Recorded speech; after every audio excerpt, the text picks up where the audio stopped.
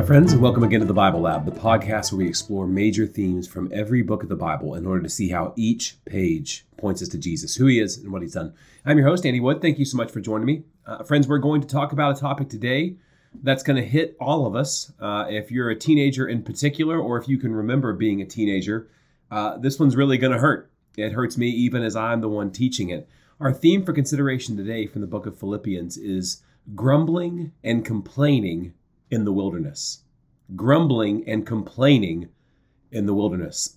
So as he often does in his writings, the Apostle Paul portrays the saints at Philippi as Israelites wandering through the wilderness and enduring difficult trials. In fact, when you look at 1 Corinthians chapter 10, Paul is recounting stories from the Exodus and the wilderness wanderings, and he says to the Christians in Corinth, now these things, speaking of the Exodus and the miracles of God in the wilderness wanderings, these things took place as examples for us.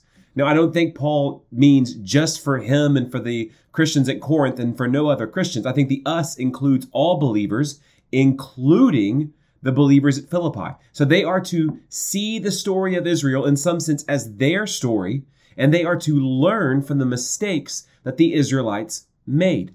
Now, when we talk about the wilderness, we don't just mean a place where there's, no gas stations close or you have to drive a half hour to find the nearest grocery store. No, in the wilderness in the Old Testament is often more of a spiritual description. Now, it's often depicted in the Old Testament as a place of treachery, a place of sin, evil, and unbelief. The wilderness, the idea of wilderness often symbolizes barrenness and hostility. In Isaiah 13, 20 through 22, Isaiah is announcing judgments against foreign nations, but listen to what he says.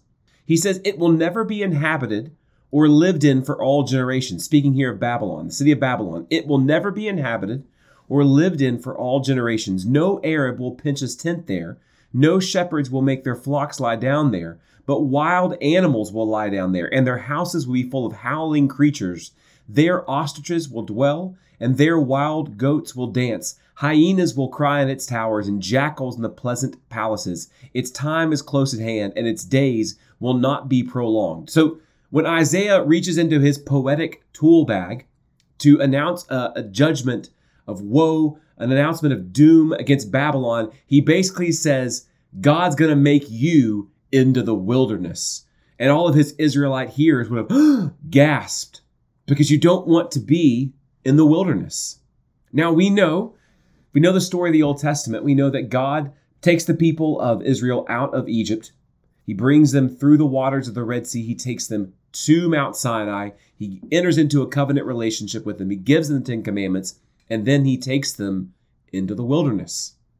Now, this journey on paper is to be, or it could take as little as 2 weeks to walk from where we think Mount Sinai is to the Jordan River. It could have taken 2 weeks. It takes 40 years because God is testing the Israelites. And the Israelites fail the test over and over and over and over. And one of the primary sins that you see them commit is grumbling and complaining. Now, what's the big deal about grumbling?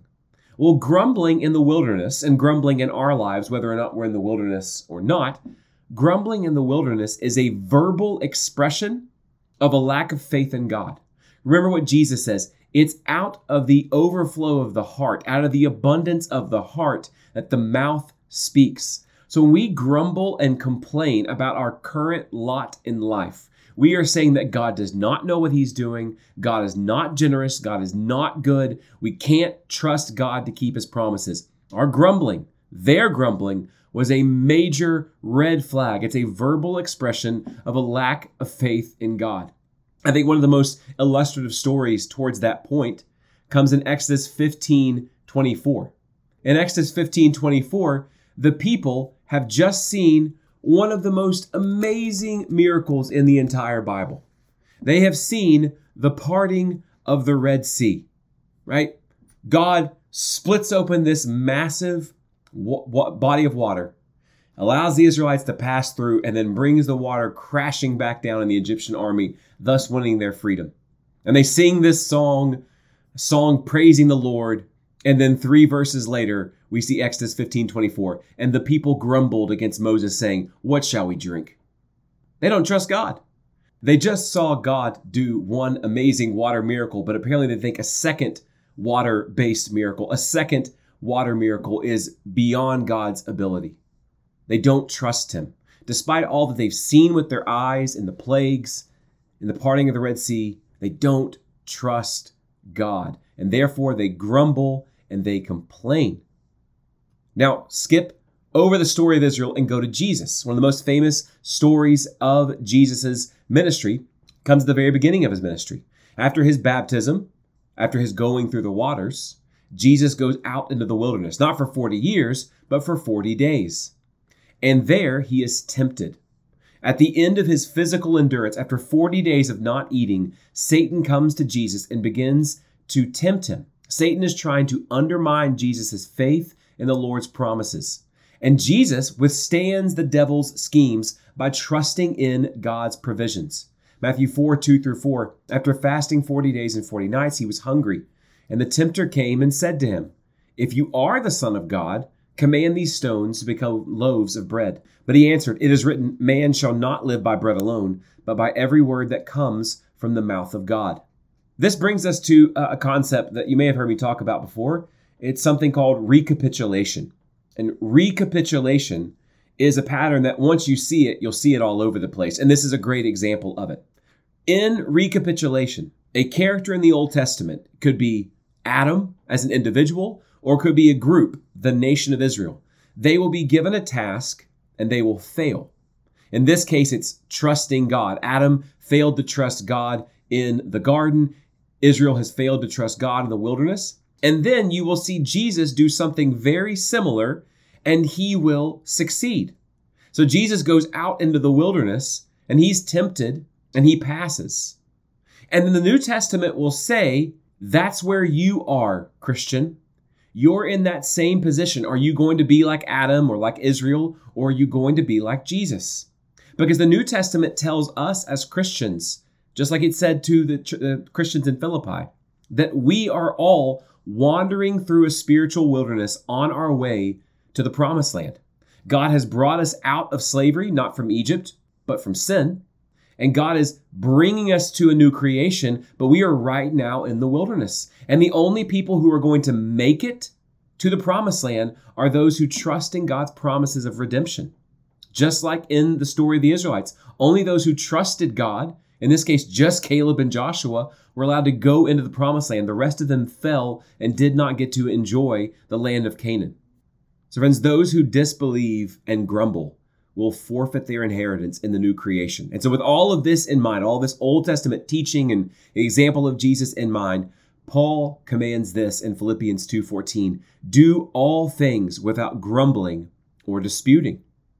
Paul understands that if the church at Philippi is going to survive the temptations in the wilderness, they must put to death the sin of grumbling and complaining, because it's not just grumbling and complaining, it's a verbal expression of a lack of faith in God. Just to drive home the seriousness of grumbling and complaining, I'm going to go back to 1 Corinthians chapter 10, and according to 1 Corinthians 10:10, Paul says this, don't grumble, as some of them being the Israelites who left Egypt, as some of them did and were destroyed by the destroyer. They were destroyed for their grumbling, for their verbal expression of their lack of faith in God. And so friends, like Israel and like the church at Philippi 2,000 years ago, we today are facing temptations. We're facing temptations of idolatry, finding our meaning or security or purpose or satisfaction in something other than God. And we face the temptation of grumbling in the wilderness. If those grumbling at Philippi continued to do so, then Paul knew that their entrance into the promised land, the new creation, would be at risk. And the same is true for us. And so we can't go our whole life without speaking. So Paul doesn't say, don't grumble, don't speak. Paul wants them to replace their grumbling and complaining with joy and thanksgiving. And that's going to be our next topic. But for now, my friends, take up and read. God bless.